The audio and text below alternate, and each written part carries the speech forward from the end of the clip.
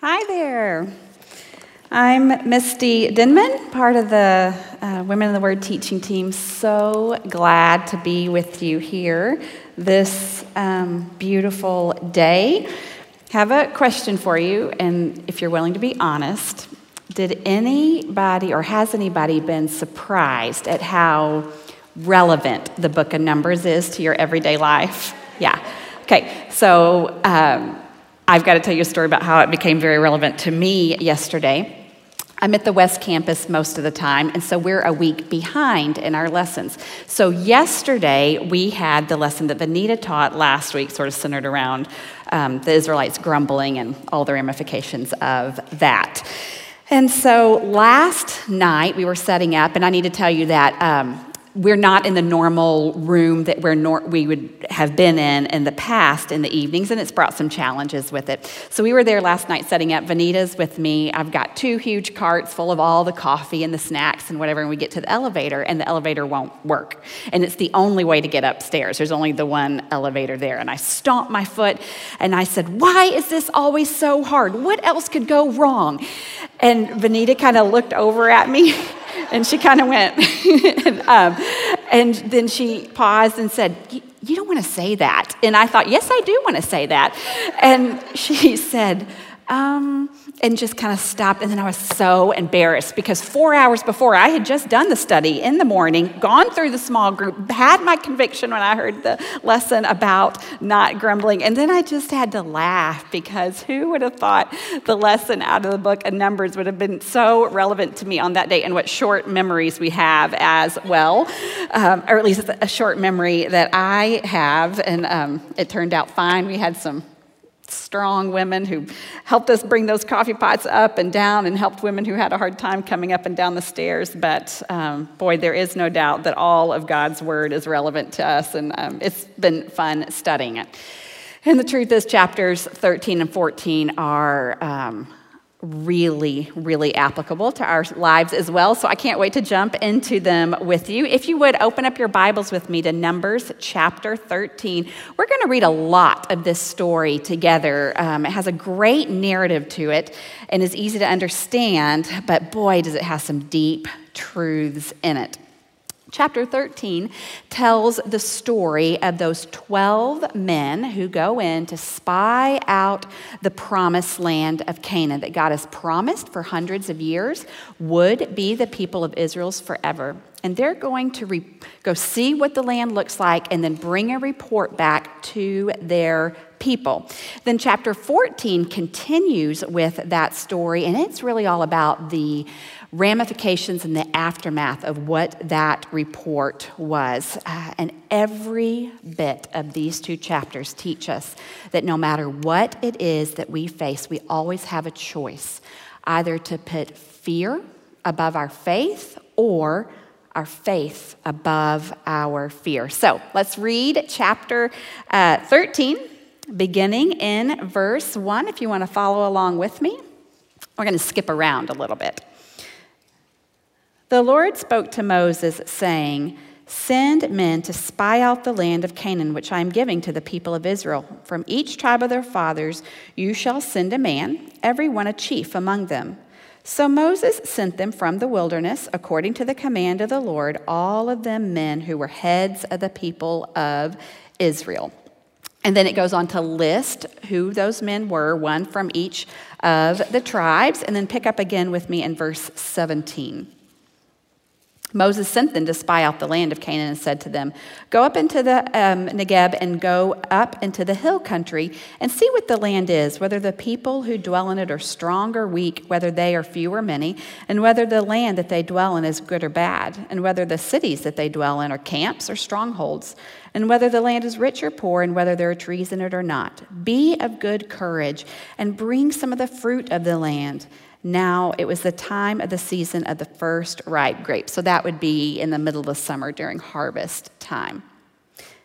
Now, if you would, skip down with me to verse 25. Just before that, it tells the cities and the places that they went.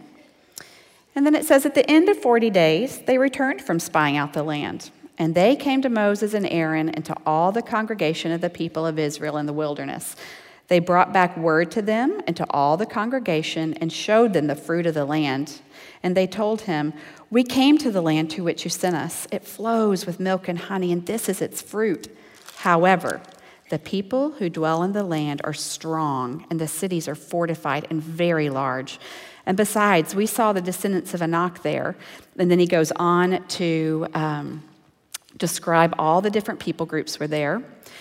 And it says, but Caleb, in verse 30, but Caleb quieted the people before Moses and said, "Let us go up at once and occupy it, for we are well able to overcome it."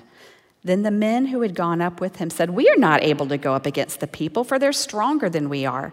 And they brought to the people of Israel a bad report of the land that they had spied out, saying, "The land through which we have gone to spy it out, it is a land that devours its inhabitants, and all the people that we saw in it are of great height. And there we saw the Nephilim, and we seemed to ourselves like grasshoppers, and so we seemed to them." I love this story. It's going to be so fun to talk about. The first thing I want to talk about is in verse 1. It seems like this spying expedition was God's idea. But when this exact same story is told in the book of Deuteronomy, sort of from a little bit of a different perspective and with some more details, we find out that in truth, when God was ready to send the people into the promised land, he really just said, "Go." Look with me on your verse sheet at Deuteronomy 1. It gives us some more insight here. "See, the Lord your God has set the land before you. Go up, take possession, as the Lord, the God of your fathers, has told you. Do not fear or be dismayed." Then all of you came near to me, and this is Moses speaking, and said, "Let us send men before us, that they may explore the land for us, and bring us word again by the way by which we must go up and into the cities to which we shall come." The thing seemed good to me, and I took 12 men from you, one man from each tribe. So the people asked to go and explore the land beforehand. Moses agreed with them, asked God's permission for that, and God said, "If you want to do that, go, have a look." We find out in verse 2 that all of the men chosen are leaders of their tribes. They were probably well-regarded, well-known men. These aren't the same 12 leaders or chiefs that brought the offering to the tabernacle a few chapters back. This group probably also had some renown within their people and were a representation of all of the different tribes. But this was going to be a pretty long and arduous trip on foot, covering a lot of distance. So these men were probably just really physically able to take on that task. And I think that they were probably thought of as very brave at the onset as well. And when they start out, these men are just south of Canaan. All of Israel is camped out very close to that promised land that God has ready to give his people. They leave on this trip, they travel all through the region, circle back again. They got to see lots of different parts of it. And at the end of that 40-day trip, they return home with a report for the whole community. Everyone wanted to know what it was they saw. And honestly, I think if you look at this story with no prior knowledge or assumptions, what the spies say and do next is pretty surprising. Here's these people who have, over the last couple of years, miraculously been rescued from slavery, miraculously been provided for with food every day, have miraculously been led through the desert with God in this visible cloud, and who have been led by a man, Moses, who God has spoken to directly and face to face. And so when God, in my mind, says, "Hey, I've got this great place for you to live in. All you have to do is go and take it," it seems like they would say, "Yes, let's go do that." And maybe the worst that would happen would be they didn't break camp the way that they were supposed to, all orderly, and people leave things behind and forget things, and it's all chaotic. But that is not what happened. Instead, these leaders who report back that the land is fertile and good, and that proof, of course, was this single cluster of grapes that was so enormous that they draped it over a wooden pole and 2 grown men had to carry it between them. Can you even imagine one cluster of grapes that would be that big? Bring that back to show what great land it was. And then they also described the land as flowing with milk and honey, which was a common phrase that the people would have understood to mean this place of abundant natural resources. It had everything they needed, and just great promise in it for a fruitful, abundant, productive life.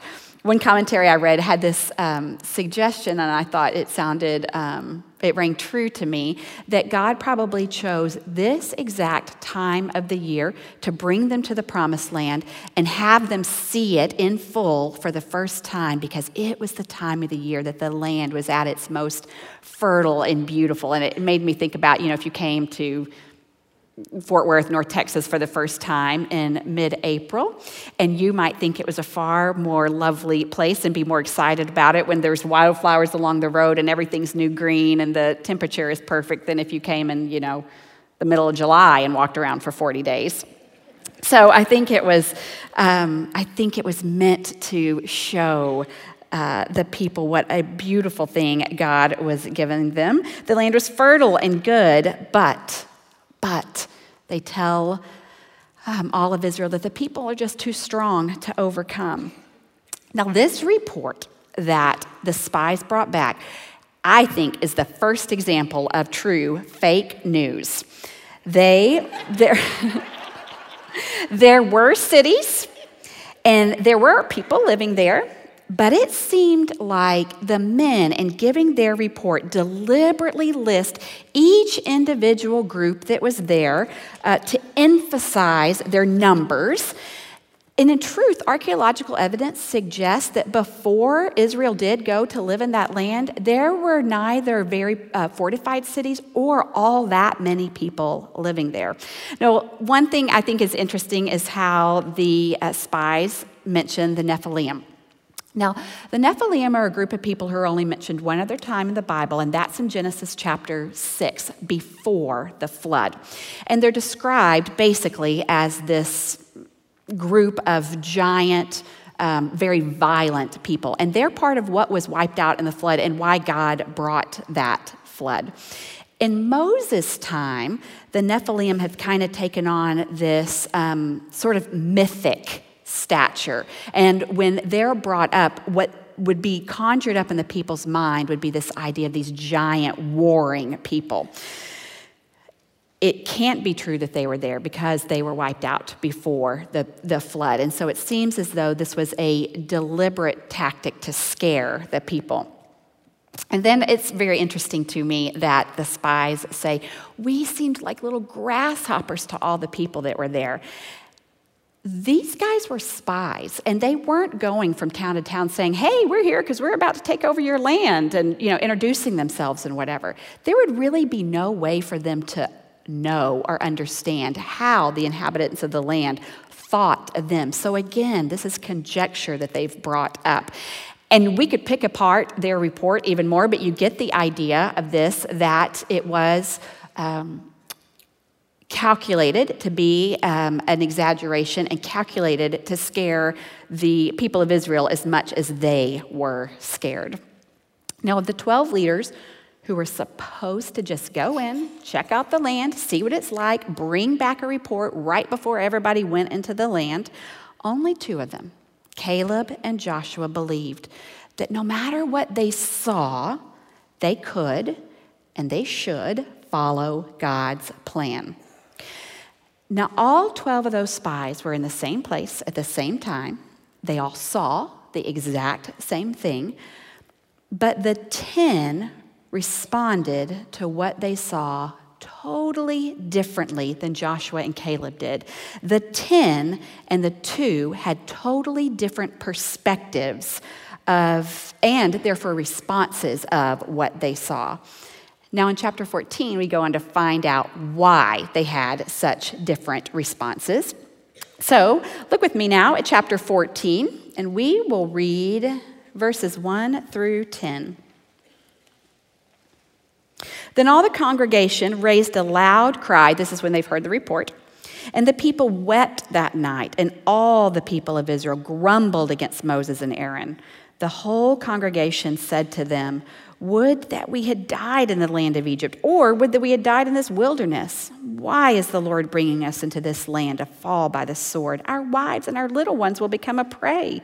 Would it not be better for us to go back to Egypt?" And they said to one another, "Let us choose a leader and go back to Egypt." Then Moses and Aaron fell on their faces before all the assembly of the congregation of the people of Israel.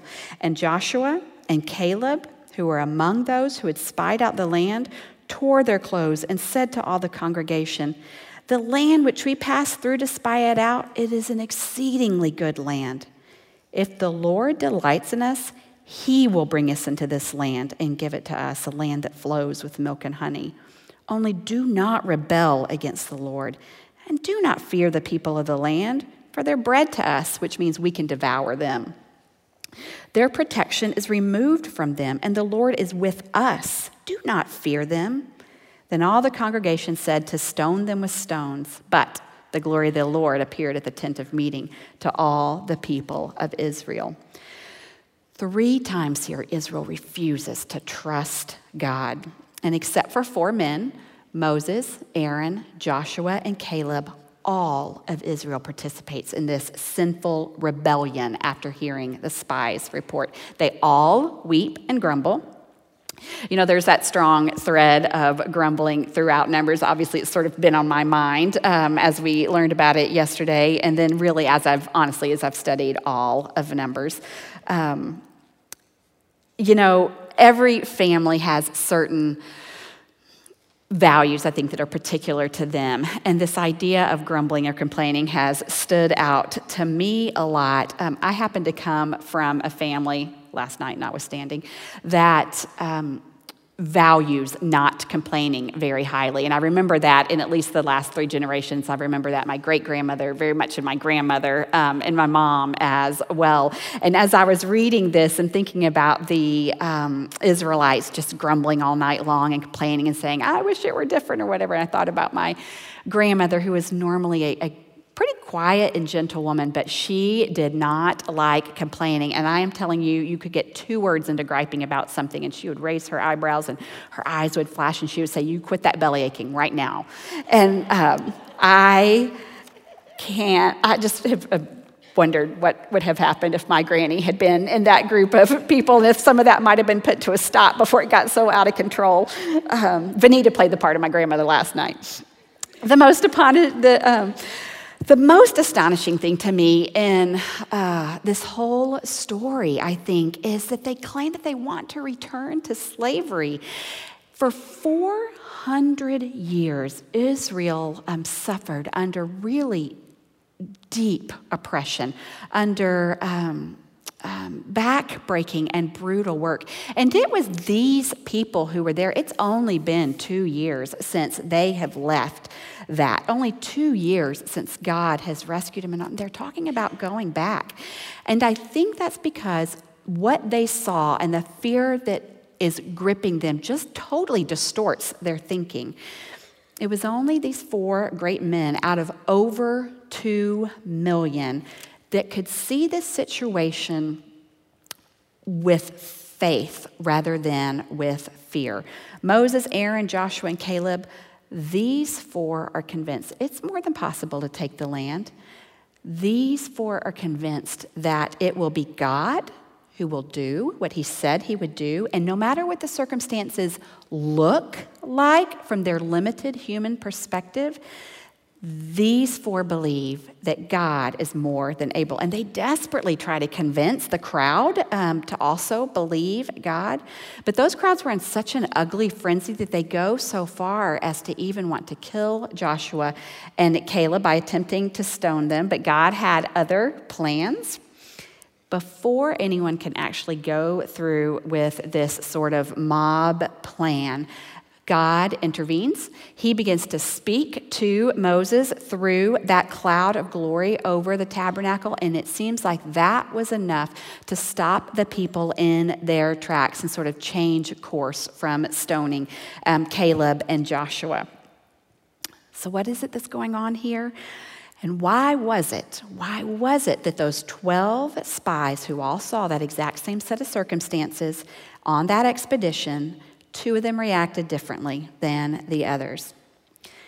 The 10 looked at a potentially hard situation because there would have been obstacles. It wasn't as bad as they said it was, but there would have been hard days and hard things about taking that land, and they reacted with fear that overcame their faith. Joshua and Caleb looked out, and they understood that it didn't matter what they saw, because if God was with them and for them and on their side, nobody else could be against them, and their faith overcame whatever fear they had. I think there must have been so much excitement and anticipation as those spies originally set out. Remember that whole community is encamped really close, just on the southern edge of the promised land. And Moses had told them, God said, it's time to go home now. As a people, they would have looked forward to this event for hundreds of years. It was Abraham, their forefather, who had been given the original promise of that land. That promise was unbreakable. It had been made by God to Abraham, and it's recorded in Genesis 17. So let's look at it. God says this, I will make you exceedingly fruitful, and I will make you into nations, and kings shall come from you. And I will establish my covenant between me and you and your offspring after you throughout their generations for an everlasting covenant, to be God to you and your offspring after you. And here's what they should have remembered. And I will give to you and your offspring after you the land of your sojournings, all the land of Canaan for an everlasting possession, and I will be their God. And since this is spoken in the past, their God would be the people he's talking to right then. Now, God repeated that promise. He didn't just give it once. He repeated that promise many times to the people of Israel. And you find those recorded later in Genesis, also in Exodus, also here in Numbers. And the people have been told every time when he gives this promise that it's God himself that gets the job done, that has the power behind the promise. Now, without a doubt, they had a part to play. They would have to be obedient. They would have to march in. They would have to be soldiers. But God takes on all of the responsibility for the success of their mission. It never depended on their own strength or might. Now, why should they believe God now? One real good reason is they've watched him keep his word many times in the past. They've watched him protect and rescue his people in miraculous ways. We just talked about some of those. They've watched, as he said, I will make you a mighty people. They were enslaved and started from one family.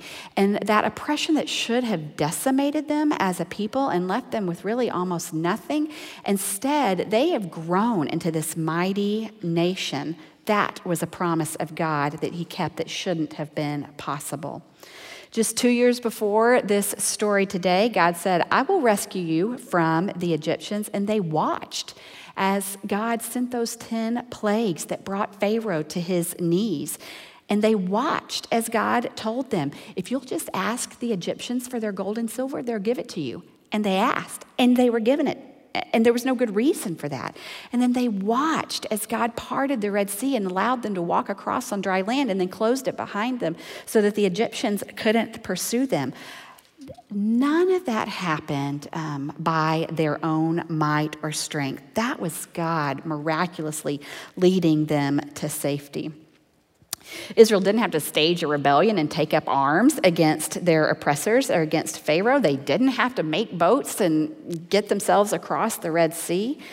All they had to do was trust and obey God as he made that happen. So they've watched God do the impossible over and over again. That should have made a difference in how they saw their present circumstances. Okay, but there's more. One of the towns, and we had skipped over that section, that the spies passed through on their journey there in their exploration of Canaan was Hebron. And that is really a hugely important fact and part of their faith. That is the town, if you might remember it from our study of Genesis, that Abraham bought a burial plot there to bury his wife Sarah. And Sarah, Jacob, Isaac, and their wives, these are the founders of the faith, are all buried there. And when Abraham bought that land, it meant his family owned that section of Canaan into perpetuity. So as the spies go and look at the land, they passed through a place that their people actually already owned and had owned for hundreds of years. And in my mind, that should have been a great faith builder and a great place of excitement. Unfortunately, it wasn't. When the 12 spies go out to preview the promised land and see the obstacles in their way, those 10 really forgot all of those things, all of their recent past, all of the promises God has kept, all of the hundreds of years of passing on his promise from generation to generation, and they only see the hard stuff that's right in front of them. They only see the unknown of just how hard it will be to conquer the people already living there. And I honestly think they've sort of turned inward and almost started obsessing on their own inadequacy. They weren't trained military men. They weren't warriors. These are a group of former slaves who are now traveling nomads. They didn't probably have it in them on their own to do this. And I think every negative thing they saw and thought about themselves just started growing bigger and bigger and bigger in their hearts and their minds until God himself seemed smaller and smaller and smaller. And they were just sure this thing could not be done. Only Joshua and Caleb try to convince Israel to obey God and not give in to that fear. Joshua and Caleb saw those same cities that would need to be conquered. They had also spent the majority of their lives as slaves, but they had not forgotten God's promises. And they hadn't forgotten that God continually takes care of his people, not in the limited ways that we can care for one another, but in unlimited, miraculous ways that only he can. They knew the truth of Luke 1:37 long before it had been written in God's word. For nothing will be impossible with God. And they knew the truth of Romans 8:31. And what then shall we say to these things? If God is for us, who can be against us? In fact, they really say almost the same thing themselves. If you look at verse 9, they say, do not fear the people of the land. Their protection is removed from them. The Lord is with us. Do not fear them. Caleb and Joshua call everyone's fear what it actually is, which was rebellion against God. Despite what God said and what he asked them to do, they willfully choose to not believe him and willfully choose to not obey him. God has told them to go, and when they choose not to go, that is rebellion, and that has terrible consequences. The thing I love here is that everyone is so furious with this men when they come to try to stone them. God intervenes to protect them. God takes care of his people when we stand up for them, or stand up for him, even under the direst of circumstances. Now, sometimes that means God calls his people home to rescue them from danger, and sometimes that means intervening in their lives so they can live to see another day. Either way, God takes care of the faithful. You know, as Amy reminded us a couple of weeks ago, we aren't as different from the Israelites as we'd like to think we are. In fact, we're an awful lot the same. So the weaknesses their weaknesses that glare out at us are our weaknesses as well. They're my weaknesses, even though I wish they were not. And we all have things that God has either called us to, that we have chosen just to not do out of fear, or maybe that we just keep putting off and keep thinking of reasons to not do it yet, because we look at the potential difficulties and just see fear. And sometimes that's really big stuff, like walking through and staying in a difficult marriage that's going to require more sacrifices and work than we think possible. Sometimes it is knowing that we're going to live the rest of our lives without that thing that we're addicted to. And sometimes it's smaller things that feel really big at the time, like cutting off a difficult relationship or friendship that isn't God honoring. You know, I don't think it's any accident that I was assigned these 2 chapters to teach, because they've been a real constant reminder and conviction to me as I've studied. A little more than, it's been about 2.5 years ago now, my husband, we made this decision together as a family, left the career he was in, and started his own business. It had been a dream for many, many years. And I was a little bit scared when we started out, because I don't like big changes, and you never know kind of what's coming. But it was also a fun and exciting time. In the last 2.5 years, although I believe it has been God's plan for our life, and he said yes to this endeavor, have been tiring, and they have been exhausting, and they have often been hard and scary. And there have been times when I have looked at the future and my heart has just been gripped with fear. And there have been more times than that when I have sort of looked at my current circumstances and wished we could go back to the way it was, even though I know this is God's plan for our life, and going backwards would not be his best for us. And when I allow myself to look at my current circumstances, my fear is bigger than my faith, particularly when I don't think that the hard and scary part of it is over yet. But when I can discipline myself to look into the Word of God instead of at my own circumstances, words like Psalm 28 just mean the world to me. Look at it with me. The Lord is my strength and my shield. In him my heart trusts, and I am helped. And I will tell you that those words and words like it mean more to me now than they ever have in my life, and I'm grateful for that. Also, when I discipline myself to remember the ways that God has provided for me every day of my life and every day of this particular difficult journey, it makes me brave, because the God who created the whole universe, who has taken care of me every day before, is going to take care of me every day in the future.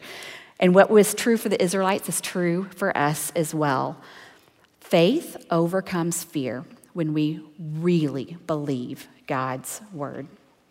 And faith overcomes fear when we remember the powerful ways he has cared for us in our past. Now, the story continues as God responds to Israel's rebellion. And you can look at me, with me, as I read chapter 14, beginning now in verse 11. And the Lord said to Moses, "How long will this people despise me? And how long will they not believe in me in spite of all the signs that I have done among them? I will strike them with the pestilence and disinherit them, and I will make you a nation greater and mightier than they." God is deeply angry at his people's lack of faith, and Moses again shows the most remarkable leadership for the second time in his life. He has been offered by God this opportunity to start the nation of Israel over again with him.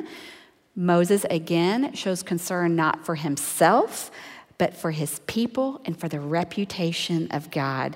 Instead of taking God up on that offer, he pleads with God to forgive the nation's sin. So drop your eyes down with me to verse 19.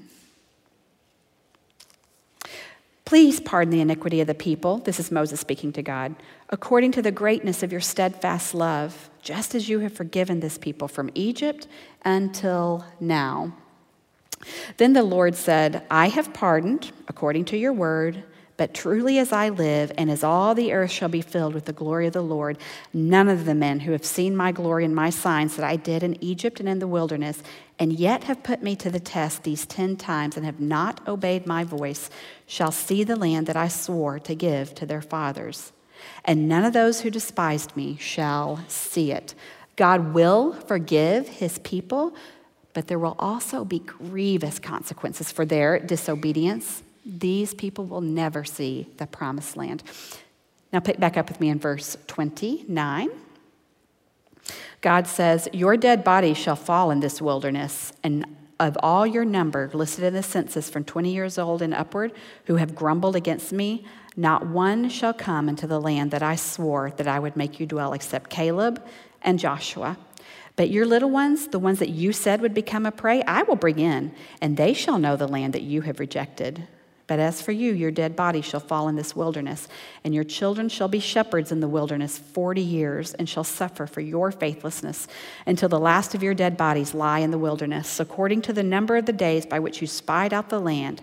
40 days, a year for each day, you shall bear the iniquity 40 years, and you shall know my displeasure. I, the Lord, have spoken. Surely this I will do. Surely this will I do to all the wicked congregation who are gathered together against me in this wilderness. They shall come to a full end, and they shall die.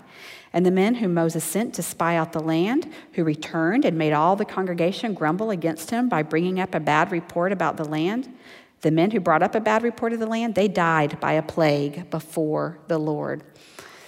The seriousness of God's tone here is not to be missed. These consequences are harsh, but they are not out of proportion to the people's sin. Their refusal to trust and obey God brings with it the judgment that it deserves.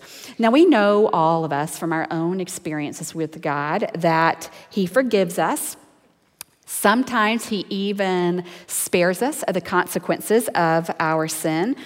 Other times he forgives us, but he does allow the consequences to run their course. And as painful as those consequences can be, the truth is they often do good work in shaping us into women of wisdom and maturity.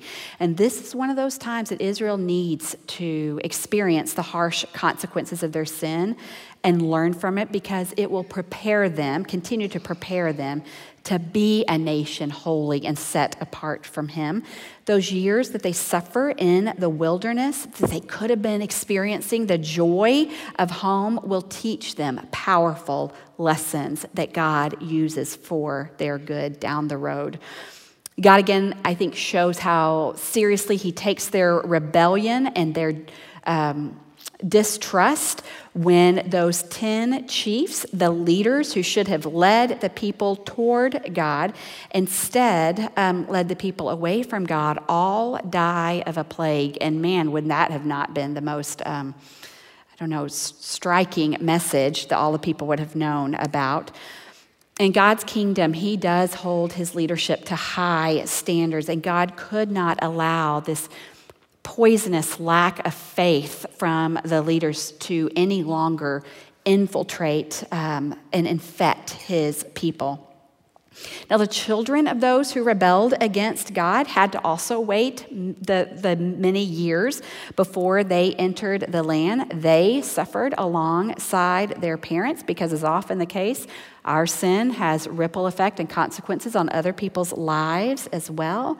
But, those children had the really powerful opportunity to spend years learning that what God says is true, that when God says go, we should go, that when God says trust me, we should trust him. And those lessons had the ability to shape those children into mature followers of God in their lives. Now, I want the story to finish here, not just so we can go have lunch, but because I think it would be a much tidier ending, but it's not over. So look with me at verse 39. When Moses told these words to all the people of Israel, what we just read about them dying in the wilderness, the people mourned greatly. And they rose early in the morning and went up to the heights of the hill country, saying, "Here we are, we will go up to the place that the Lord has promised, for we have sinned." But Moses said, "Why now are you transgressing the command of the Lord when you will not succeed? Do not go up, for the Lord is not among you, lest you be struck down before your enemies. For there the Amalekites and the Canaanites are facing you, and you shall fall by the sword, because you have turned back from following the Lord. The Lord will not be with you." But they presumed to go up into the heights of the hill country, although neither the ark of the covenant of the Lord nor Moses departed out of the camp. And then those who lived in the hill country came down and defeated them and pursued them, even to Hormah. Now, sorry, I lost my place. Right after everybody said that they can't do this, and said that Canaan's full of giants, they'll kill our wives and our babies, and God says, fine, you know what, have it your way. You will not go into the land. They decide, never mind, we were wrong, we're going to go anyway. And Moses, in his great leadership, tries to stop them and says, no, do not go, because God is not with you, and without his protection, you will die. But they presumed to go anyway. And that word presumed there implies proud arrogance. They understood now that they have forfeited this great opportunity to go into the promised land. And now they think they can go without God's help. Now, Israel, remember, is only supposed to break camp and move when those trumpets sound and when the cloud moves and guides them and leads them on their way. Instead, they set out on their own. God is not with them. So not only are they defeated in battle, just as God said they would be, just as Moses said they would be, no doubt they suffered great casualties, but they're actually chased about 100 miles south. This was a terrible defeat for them. And they've swung from this irrational fear that God wasn't capable of defeating their enemies to this irrational fear that future is just going to be too hard without being able to go into the promised land, and that God's plan for them now would be unbearable. And so again, they take matters into their own hands. And the truth was, although they would suffer those 38 years in the wilderness wandering around, God would be with them there. He had forgiven them, and his presence would remain with them during those hard years. It would be far better to wander in the wilderness with God in their midst, continuing to lead them to go off on their own without God's protection. When they turned their backs on God and went their own way, they were immediately defeated. Now, I think we need not fear or resist God's discipline in our own lives. It grows us up in our faith, just like the loving discipline that we use with our kids grows them up in their maturity and faith. Faith overcomes fear when we submit to God's discipline in our lives. Look with me at Hebrews 12. But he disciplines us for our good, that we may share in his holiness. For the moment, all discipline seems painful rather than pleasant, but later it yields the peaceful fruit of righteousness for those who have been trained by it. Now, there is a great epilogue to this story, and I'm glad for that. Otherwise, it would end on a pretty depressing note. In 38 years, after the disobedient generation has died, they'd already been in the wilderness for 2 years, so they wander for 38 years more, which makes the 40 years that God said that they would be there. After those 38 years, Caleb and Joshua will receive their reward. They will enter that beautiful promised land that God had given his people. And after Moses dies, Joshua will assume leadership of and command of the people of Israel. And look at what God says to him in Joshua chapter 1. God says, "Be strong and courageous, for you shall cause this people to inherit the land that I swore to their fathers to give them. Have I not commanded you? Be strong and courageous. Do not be frightened and do not be dismayed, for the Lord your God is with you wherever you go." And then look at how Israel responds. And they, all of Israel, answered Joshua, all that you have commanded us, we will do, and wherever you send us, we will go. Faith overcomes fear when we trust that God blesses our obedience. Caleb and Joshua, these great men of the faith, believed God when he said he would take them into the land. They believed God when they were faced with opposition from every side, including from their own leadership and their own people. They were able to look back at history and see how God had always kept his word to them and cared for them, and they believed him. They remained steadfast through decades of suffering along with their people in the wilderness, trusting that God would fulfill his plans for them in his perfect time, and they got to enjoy the rewards of that obedience as they at last go to that promised land. Now, God is the same yesterday and today and forever. The God of this story is our God as well. That means that their story can be our story too. Jesus tells us this in 2 Corinthians on your verse sheet. But he said to me, my grace is sufficient for you, and my power is made perfect in weakness. So let's pray. Lord God, you are great and you are good. I thank you so much, God, that even though you do call us into hard places in our life, you promise that you will be with us, and that makes all the difference. God, I am asking that you would mold us and shape us into women of faith, women of trust and obedience, women who can look at our present and our future and know that you hold us in your hand, that nothing is beyond your control, and that you have good plans for us, God. We love you and we thank you for being our guide. And I just pray for your hand of blessing over every woman's life in this room today. And it's in your holy name that we pray. Amen.